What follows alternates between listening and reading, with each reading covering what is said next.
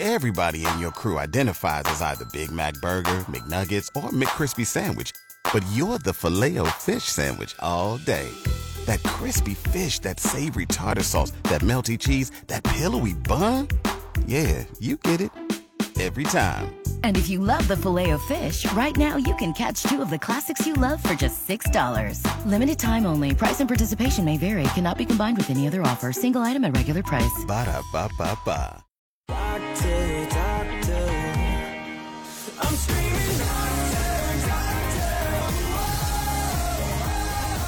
All right, good Wednesday morning, everyone. 6:20 on your Wednesday morning. Time for us to check in with our favorite family physician, Dr. Stan Anderson. Good morning, Dr. Stan.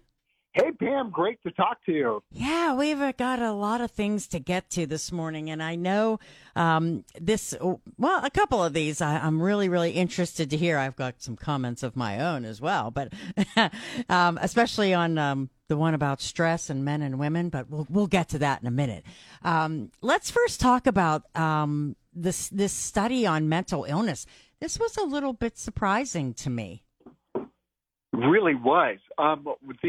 The basic statistic was they're looking to see how many people end up, by the time they hit 75, how many people end up with some form of mental illness. So that would be depression was very high up there, anxiety and post-traumatic stress disorder. In men, one of the highest mental illnesses was addiction. So alcoholism was incredibly high. But what the study projected was that by the age of 75, 50% of all of us will have a mental illness that should be treated. So it's really much more than we had been taught when I was in medical school. But we were taught that somewhere around 20%. This is projecting that it's going to be 50%. I think a large part of it is there's the ready availability of alcohol, the complexity of life itself, and the way in which there is so much that's going on that is out of your control. I talk to people every day that see the direction that life is going, and they're worried about things. Many people will turn on the news, and all they hear is bad things that are going on, and it causes stress. So, yeah, one of the unfortunate things about our society is it's very stressful, and the older that we get, the more that society becomes more tuned in, the more likely it is that we're going to have some form of depression or anxiety. 50% of us. Yeah, that's, the older we get, the more we worry. Isn't that true? Very true for many people. Part of it is you deal with a lot more loss. The older you get, the more likely it is you've had relationships that have fallen apart, or you've had pets that have passed, or you've had family members that have passed. And the more that you end up having relationships that have gone down under, so to speak, the more likely it is that you're going to be worried that the next shoe is going to drop. I have this vivid memory. I was talking with a 95-year-old patient, and she was in really good health. And I looked at her and I said, "What's the hardest thing about being 95 years old?" And she quickly sombered up, and she said, "I have no friends." And I thought, whoa. Oh, man. That is really just breathtaking to think about it. We all want to live to a ripe old age, but we just kind of assume that everything's going to be the same. And usually if things go the way in which they normally go, you're going to be the only one that makes it to a ripe old age if you're doing well in life. And, yeah, it makes everything more difficult. Well, and it's interesting that as I have grown over the years in doing news didn't affect me. Like the bad news stories when I was younger, I just did them. Reported on them and did them. Now, it's, it's totally different. It's a different effect. And that's why I ask if, that things, as you get older, they affect you differently, for sure. Yeah, and part of it is the accumulation of just the number of things that have happened. And eventually, something is really going to take your attention and get your notice. Yeah, for sure.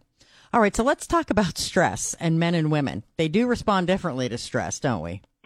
Yeah, this is an interesting study. It was actually done in Germany. So it's the Translational Social Neuroscience at the University of Martin Wiles. So what they were doing is they were looking at the way in which people respond to the things of life. And it was fascinating. I mean, if you think back, remember 3 years ago at the initial phase of the pandemic when everything closed. Do you remember we have 2 weeks to flatten the curve where they closed shops, restaurants, cinemas, theaters were closed. Everything was shut down. You were not allowed to visit with friends. You weren't allowed to visit with relatives. Everything with school had to be done at home in the room, and there was no possibility of traveling. And what that did was it caused a lot of stress for both men and women, but in different ways. For men, what's interesting is the greatest amount of their anxiety came about concerns about the job. That was an effect that didn't show up as much in women. On the other hand, they registered dramatic increased anxiety in women about worries about family and friends. So men were dramatically more worried about income, about job, about the effect that it's going to have on being able to maintain, and women were dramatically more worried about the effect that the pandemic would have on family, on friends, on relationships. And so what was interesting was women responded dramatically more positively to support from friends and family by experiencing those enhanced quality of life. And in men, that phenomenon did not manifest itself. So if men got together or started talking and they tried to reassure each other, their job anxiety did not get better by meeting or by interacting with other people. So just fascinating results. We really do see that when it comes to work and when it comes to relationships, there is a big difference in the way in which you perceive things between men and women. It was very stereotypical. Yeah. And just one of those interesting things that, yeah, we really are wired differently in our brains from the way in which the pandemic negatively affected our lives. Yeah, very stereotypical. I mean, it all makes sense, actually, though. You know, it really does. Before I let you go, I want you to mention this blood test being launched to consumers. This is interesting, too. Yeah, this is brand new. It just came out yesterday, and Quest Diagnostic is now launching the first direct-to-consumer blood test to detect abnormal levels of beta amyloid, which is a key Alzheimer's disease protein, and it can arise years before any dementia symptoms can arise. So it's called the AD Detect. It uses this technology in order to help to determine whether or not you are going to have more beta amyloid that develops, which increases your risk for having Alzheimer's. Now, we don't know at this point if you have a positive test. Doesn't mean you're definitely going to get Alzheimer's. Specifically, there are 2 new Alzheimer's medicines that are coming out. One is called Leqembi, and the other is donanemab. And those are going to be working on the beta amyloid. So it's just an interesting thing. If people want this, you could bypass your healthcare provider, and you can go directly to Quest and ask for this test. Is it very expensive? For anybody that's worried, it's something that they can do. Is it very expensive?